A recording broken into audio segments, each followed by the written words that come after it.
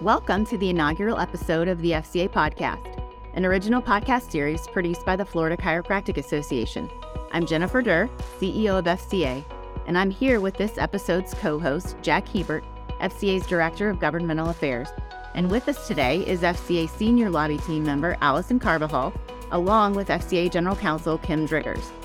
Thank you for joining us as we seek to better connect with FCA members and chiropractors in Florida. We hope you will listen however we may fit into your day. Your time is important, and we want to make this 30 minutes worthwhile. Let's dig right in. Today, we will share the FCA's three-pronged service approach that guides association activities: legislation, education, and community. As the premier chiropractic association in Florida, we're in Tallahassee with a lobby team of 8, monitoring issues of concern for the profession. Often, FCA is the only chiropractic representation at important hearings, sometimes very lengthy, as we've already experienced this session. We are your legislative watchdogs fighting for you. Another area of high priority is education. It's important to uphold the high standards that keep chiropractic physicians relevant and recognized in mainstream healthcare. We know when you're seeking education, the topics need to be pertinent to the chiropractic office of today. Your patients deserve a clinician who is current and seeks to hone skills that may not have been perfected in chiropractic college. At FCA, we aim to offer the best educational programs we possibly can, taught by the experts in the profession. Our chiropractic community in Florida is diverse. We're proud of the broad scope that allows you to practice the way you choose. On this podcast, we'll have various guests covering a range of topics to enlighten you about areas you may not have thought about before. We hope you will stick around to see where this new journey leads. Since Florida's 2023 legislative session opening day, March 7th, our governmental relations team has been nonstop action. Actually, the committee weeks leading up to this year's session were the busiest in recent history. We'll talk more about that later. Today, we're joined by 3 of our governmental relations staff. Now, I would like to introduce our first esteemed guest and today's co-host, FCA Governmental Affairs Director Jack Hebert. Jack became a full-fledged FCA lobby team member nearly 3 decades ago, but he's been a chiropractic ally for far longer. Jack, tell us about your tenure with FCA and what brought you here. Thank you, Jennifer. Great to be with you today and have some of my colleagues here in Tallahassee. My career dates back to 1978 when Dennis Jones was first elected to the Florida House. Of course, Dennis was the second DC ever to be elected to the legislature, served for over 20 years, and I was introduced to chiropractic through him and then worked on his staff in the earliest days when he was in the House and did a 4-year tenure with him before I went on to find my fortunes. And from there, it was just a pathway of working on the legislative team and until 2012, when unfortunately John Colbreth left us. I took over the role of Director of Government Affairs for the FCA and have been the quarterback since then and have enjoyed every minute of it, I think.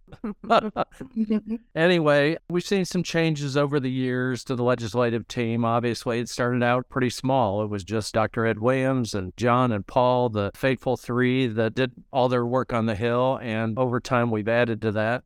I know you mentioned 5 members. We actually rely on about 8 now, on and off, some more involved than others or whatever, that in terms of our whole team up here. And it's pretty important to have representation up here. I mean, when you're a highly regulated profession like chiropractic or any of the healthcare professions for that matter, it's very important to keep an eye on regulators and that can change your scope of practice overnight, just like we've evidenced today with some activities of the governor we'll probably talk about later. But it's important to have a voice up here and to keep legislators informed about who we are and what we do. Florida has a citizen legislature. These are people that have other careers outside of they're not full-time legislators. They can be everything from a citrus rancher to a school teacher to an attorney to a bottled water manufacturer and everything in between. Of course, we have an important role in educating them on what chiropractic is. Some have no experience whatsoever. Others know all about chiropractic and are chiropractic patients. And we have everything else in between. We've been helped over the years with actually having DCs in the legislature. And I hate to say, right now, we don't have a chiropractor in the legislature, and I miss that. For much of my career, we had 1 or 2, or at one time even 3, that served in the legislature. And going back to the fact that it's a citizen legislature, that's pretty important because legislators rely on each other for their areas of expertise. And it's pretty easy to reach across the chamber to a chiropractor if the question of the day as a chiropractor is about chiropractic. And without that, the members obviously depend on us, but having one of your own in the fraternity, so to speak, is quite valuable. And we miss that today. And we hope one of our DCs out there listening or more decides that they'll change that dynamic and run for office and get elected. We've had a long line dating back to Jimmy Glisson. Some of us older people will remember Dr. Glisson was the first DC, at least in, I think, ever, if not in modern history, in the legislature. He served with distinction in the Senate. He went on to run on a ticket for governor, unfortunately lost that election, but was replaced quickly in 1978 by Dennis Jones, who served in the House and then in the Senate for over 20 years. Dennis was joined in the mid-2000s, 2006, I believe. Frank Farkas, a DC out of Clearwater, who went on to chair healthcare committees in the House, was a great influence.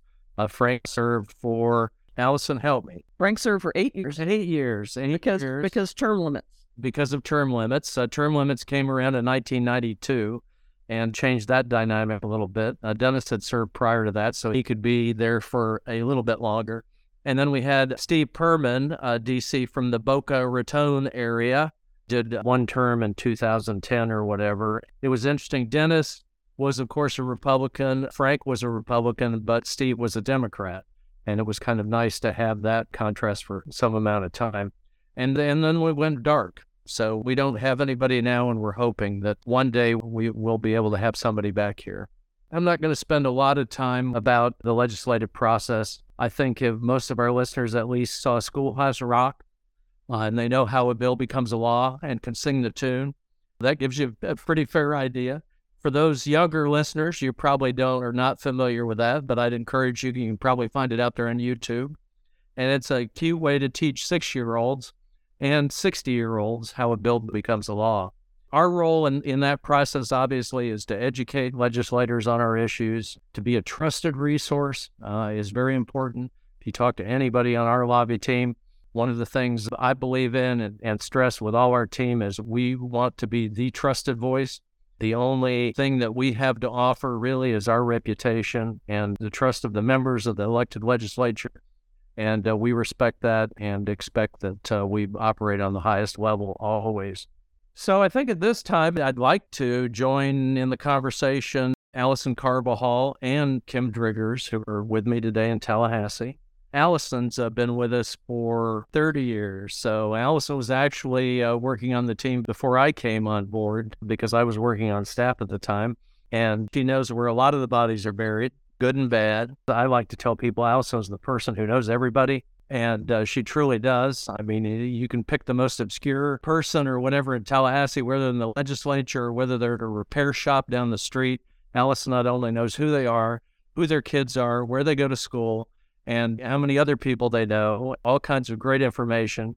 And we always run to Allison when we can't figure out where somebody is or who's connected with whom, and she's been valuable in that regard. So, Allison, tell us a little bit about your experience working for the FCA over the years and why you've stuck along so long. Well, I got my start with the FCA when I was working with Guy Spearman. And at that time, Guy represented the FCA. And what I learned from Guy a long time ago was that you really had to endear yourself to people so that you could be successful. So when I left Guy, I went to work with the Republican Party of Florida. And that's when Farkas was running for his House seat. And the first time Frank ran, he lost. And the second time he was successful, I was on my own then, lobbying by myself and representing the FCA along the way. And Frank was probably the reason I've been here so long. He made it to be a healthcare chair. Those kind of things are super helpful to us because members trust other members. So, if somebody had a question, they didn't like my answer, they could ask Frank. We really miss having a member, a chiropractic position in the legislature. So, as Jack said, if you're listening and it's something you'd like to do, call Jack. This is my 34th legislative session, my 29th or 30th with the FCA, and a small firm in Tallahassee, Ramba Consulting Group, of which David Ramba, Cameron Yarborough, and Evan Power, we all represent you guys in Tallahassee. We all have very different backgrounds. And also here today is Kim Driggers. Kim's the baby. The baby of the group with only 10 years. 15. 15. Half the size. She corrects me all the time. So Kim has an interesting background. I'll let her tell you a little bit about that. But the fun thing about Kim is, who is an attorney, a very bright attorney, and we're very proud to have her on staff. Since we lost, many of you listening will know and remember fondly Paul Lambert, who was our general counsel for 40 plus years, who passed just recently this year. It was a sad moment for all of us, continues to be. We miss Paul. Paul was an encyclopedia of not only chiropractic, but everything Florida. And this session particularly, this is our first session without him in many years, and we've missed him. But Kim's been in training and following in that steed and doing a great job. We're very proud of her. So with that, I'll introduce Kim, and she can tell you a little bit about what she does to guide us. Obviously, when you're making laws, it's important to have a lawyer on your side, and she does a great job with that. So Kim, take it away. Thank you, Jack. So yes, I did have a great mentor in Paul Lambert, as Jack said, or I corrected him. I've been with the team for 15 years and quietly behind the scenes for a few, especially on the legislative end, since I was a litigator before this and moving to Tallahassee, didn't know anything about the legislative process, but the lobby team and Paul really helped train me well. So my experience in litigation is insurance defense. Started off representing insurance companies, went in-house for a little while with State Farm Insurance, did some PIP defense and PIP defense fraud work, and then switched to the other side for probably about 15 to 20 years on the plaintiff side, representing providers and patients in determination of their benefits, denials of their benefits, and also doing other first-party work. So anyways, I've had experience on both sides, which I think is helpful when lobbying these issues on insurance and motor vehicles. And that's pretty much it. I mean, I've been really exposed to chiropractic my entire litigation career, so it's been near and dear to my heart as well. Excellent. Thanks, Kim. I think that gives you a little bit of a history of where we've come from and where we are today. I think listeners today probably want us to fast forward and talk a little bit about what's going on right now. And there's surely a lot of important issues happening. Florida's legislature is not only a citizens' legislature, it's a part-time legislature that only meets for 60 days a year. Members of the legislature would argue with you that it's a part-time job. We unfortunately or fortunately pay them as if it is a part-time job. It's not a path to getting rich and is very much public service, but they're only in session for 60 days. But as Jennifer at the intro mentioned, there are committee meetings leading up to that. And there's some members that actually turn this into a full-time job and can easily do that. But for many, it's pretty much just a part-time job. It does require, 60 days of their full attention from gavel to gavel, and 60 days, 9 weeks. We're in week 3, and I think we all would agree we feel like we're in week 9 right now. This has been the longest 3 weeks. The longest 3 weeks of any session we can remember, with some pretty contentious issues, not only debated, but some across the finish line. And that probably brings us to the big issue of the day. Tort reform is a major issue. The legislature is moving this session, and in fact already moved it across the finish line just this morning. So I think we need to talk a little bit about that, because it has some overarching aspects that come into personal injury protection insurance, and our doctors' treatment of PIP no-fault patients and the PIP no-fault system, which is also potentially in play again this session, like it has been in the past. Kim, why don't you tell us a little bit where we are and what happened the last few days, and then what our dear governor did this morning, if you would, please. Sure thing. And so, on legislative issues that the FCA handles year after year, since I've been involved at least, has been PIP, no-fault insurance. And the repeal of it, actually, first when I started, it was amending the PIP statute. I think it's been amended 25 times or more. And so it was always our lobby team trying to get the best in the statute against the insurance companies to not make the doctors' lives so miserable. I mean, before there were the demand letters and the disclosure and acknowledgement form, the anti-fraud provisions, so many different things that were added over the years. This year, this legislative session so far, the PIP repeal bill has again been filed. However, it's kind of taken a back seat to the tort reform bill, the package laid out prior to session and moved and signed by the governor. So with regard to what that does for Floridians, I mean, I could take probably 30 minutes alone and talk about it. She'll try. No, I'm not going to, because I'll get in trouble and cut off, which I should be. But with regard to how it impacts chiropractic, there are a couple of main issues. The most important issue is the repeal of what I'm just going to refer to as PIP attorney's fees. It has a statute name, but I won't refer to that. So what is the effect on you? It just means, and for those listening, a year from now or 6 months from now, it will be curious to see what happens. If you don't have PIP attorney's fees to be able to file a lawsuit against the insurance company, what do you think is going to happen?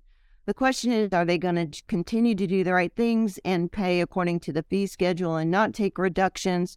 Are they going to increase the IME termination so that at $2,500, medical bills, PIP benefits are terminated?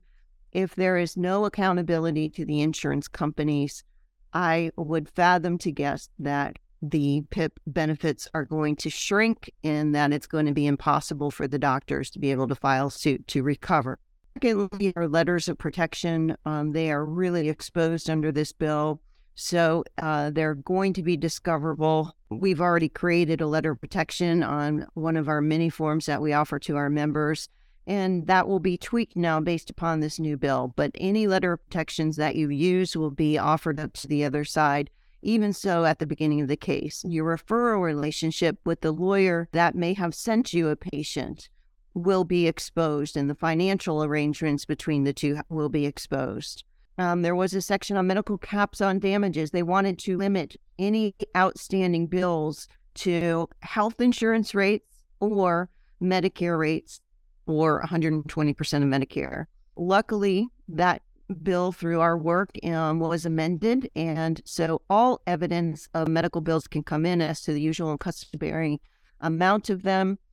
We were concerned that if it was capped, it would reduce settlements to health insurance rates, but luckily that has been amended and all evidence will come in, so hopefully all evidence in a settlement on your outstanding medical bills will be open. And that's it in a nutshell. It does a lot, and the press will be all over what this does, but for our doctors, that's how it impacts them. I know there's been some question about effective date, and we know the Senate approved this yesterday afternoon. The governor, less than 24 hours later, signed it this morning in a private ceremony, which is not as usual. Usually makes a big deal about a signing, but was quick to sign it. Do you think that has something to do with all the lawsuits that have come in the last few days, or tell us what that scenario is? Yes, there's a word that the Florida Defense Lawyers Association wrote a letter to the Florida Supreme Court calling a state of emergency and asking them to continue the dates that they had to file the responses on all of the complaints, the approximately 70,000 plus another 25,000 allegedly coming between Saturday and today, so in like 4 or 5 days. And those lawsuits were filed in large part to be under the prior law. The effective date of this bill is to be effective upon the filing of any actions after the signing of this act. So his signing, in effect, made it immediate. However, there's argument as to truly when this effective date is. Is it today because he signed it today, or is it as for policies that are effective today and beyond? Those issues will be litigated, but yes, there were a lot of suits filed, and honestly, it's because of the numerous changes in this legislation that affects Floridians' rights that the plaintiff lawyers felt the need to file under the existing law. Okay, a lot to unpack there, but there are a couple other things I think we should bring our listeners' attention to or whatever, and I want to have Allison explain a little bit about one. Allison doesn't exclusively do chiropractic, but she's active in the healthcare area and also does work for the nurse practitioners, and so she's really up to snuff on this issue, and it's the question of physician titles. We've had this issue going on a couple years. There's the belief among some members that it's confusing when you go to see your doctor.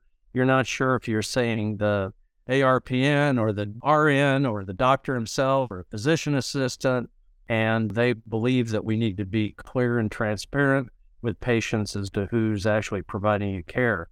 So there's some bills traveling again this year. Allison's been working with us on that. Allison, tell us a little bit about, at least from 30,000 feet, what they're trying to do and where you think we are.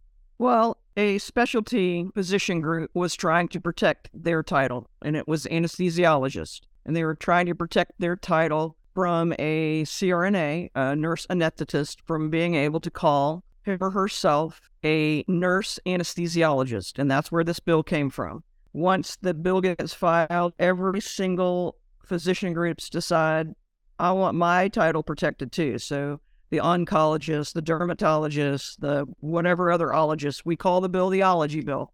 The bill started off not letting anyone call themselves doctor unless it expressly gave them that authority in their practice act. Fortunately for us, John Colbreth and Dr. Ed managed to have chiropractic physician in our statute. But then were we going to be able to use our diplomate status? So fortunately for us, the Senate agreed we should be able to use whatever we have, whatever diplomat we have. So we are all set and fixed in the Senate. The House bill is completely different, but the House is supposed to match the Senate. Currently, the House bill is sitting and has not been heard in committee yet. So we're just kind of waiting to see what the House decides to do with the ology bill. To Allison's credit, with the two members, sponsors of the bill, Senator Gail Harrell from the Treasure Coast in the Senate, and Representative Mazzullo, who is actually an MD also, and in real life, is heading up the effort in the House, and they have both been very open and cooperative to working with us on these issues. So we appreciate that, and that's a direct result of Allison's ongoing relationships with those people, and we appreciate it. Kim, I think I'd like to turn it back over to you now and talk about some of the good things we're trying to do. We're not just always fighting against things, and give us a little bit of an update. Kim stumbled on this, I would say kind of stumbled on it or whatever, in some of the ongoing work that she's been doing, and saw a problem that we needed to address. And Kim, tell us what this is all about and what's going on. So we got our proactive bill filed. Senator Aaron Grahl and Representative Jeff Holcomb filed the bills on our behalf as a result of a problem that we kept getting calls on from members saying they had insurance companies calling them wanting to, quote unquote, sit down and chat. As a result of this, it just continued to appear that many doctors were being impacted by these, what I will describe as shakedowns of the doctors, starting from the very largest multidisciplinary clinic offices with multi-offices down to the mid-size level chiropractic office that treated auto accident patients. In my mind, I can envision, having done some work for these auto insurance companies, a database that keeps track of how many MRIs the doctor is prescribing, how many PIP lawsuits and PIP demands are they filing, how much in PIP benefits are we, the insurance company, paying them? And I can just see that each of those are weighted and go into a box, a calculation, and then certain of the members are targeted. And it's really just all I can explain it as a shakedown for cash money, for not billing PIP any longer, for dropping all your PIP suits, and very little ability for our members or for chiropractors in the state of Florida to fight because the companies are going back 5 years and threaten a federal lawsuit and keeping them in court for 3 to 5 years if a cash settlement isn't had. So we fought to do something about that, meeting with the Office of Insurance Regulation. We drafted some language that was a little more expansive, had a little more teeth to it, but through our discussions with them and what they felt comfortable with, we narrowed it. So now it just would require the insurance companies who receive this money to report it to the Office of Insurance Regulation, because it is our understanding that that money is not being reported, nor is it being returned to the patient's PIP benefits. And it also requires the Office of Insurance Regulation to consider those recovered in their rate base. So when our premiums are determined by the insurance companies, the Office of Insurance Regulation has to look as to how much money that auto insurance company received back in PIP benefits. They paid out the money, how much did they claw back? And we don't believe that reporting is going on. And thirdly, it clarifies part of the law, 817.234, on whether or not copayments and deductibles are required every single time you see a patient. So That's it in a nutshell. It's called the Transparency in Recoveries Act for a reason, to be transparent for the money that they are recovering. We're about the end of our time for today. Does anybody have closing thoughts or anything you want to say? We're obviously going to have to do this again after the circus ends in May. So we'll definitely come back together at that point. We'll be more than happy to do that. I think we could fill up hours worth of this and put everybody to sleep, and we're not trying to do that. We appreciate it, everybody tuning in. I know we hear from a lot of our members and always asking what they can do. And the best thing you can do is to listen and to be ready to act when we need you to do something, and contact your legislator. Whatever these relationships that you can build back in your communities are helpful and important to the process we have. And like I also like to remind our members all the time, if you, and it kind of borrows from a TSA slogan, but we call it, if you know someone, say something. Too often our members, we find, have relationships with people back home, with legislators and or other elected officials. And those relationships are important, and your team up here, we need to know those kind of things. It can be very helpful to the work that we do and help amplify what we try to do in Tallahassee. So we encourage you to continue to listen for updates, to read your reports. We're also pushing out videos this year to give you brief updates if you don't have time to do a deep dive. We appreciate your membership, and we continue to ask you to stay involved in what I would argue is the most important thing that the FCA does, and that's government relations. Thank you, Kim and Allison. You're welcome. And hope you'll listen in next time. Back to work. Awesome. Back to work. We certainly packed in some great history and facts about FCA's lobbying efforts on your behalf. If you have further questions about anything covered in today's episode, please email admin@fcachiro.org. FCA members have access to full-time help desk, legal, and governmental relations staff. Thanks again for joining us today, Jack, Allison, and Kim. And thanks to everyone for listening to the inaugural episode of the FCA podcast. Join us each month as we continue our conversation with key voices in the Florida chiropractic community, discussing topics directly impacting everyday practice, the profession, and the importance of staying connected with FCA. Be sure to subscribe to our podcast on Apple, Spotify, Google, or wherever you listen to your favorite podcasts. For more information on the Florida Chiropractic Association, visit us online at fcachiro.org. Thanks for listening, and we'll see you next time.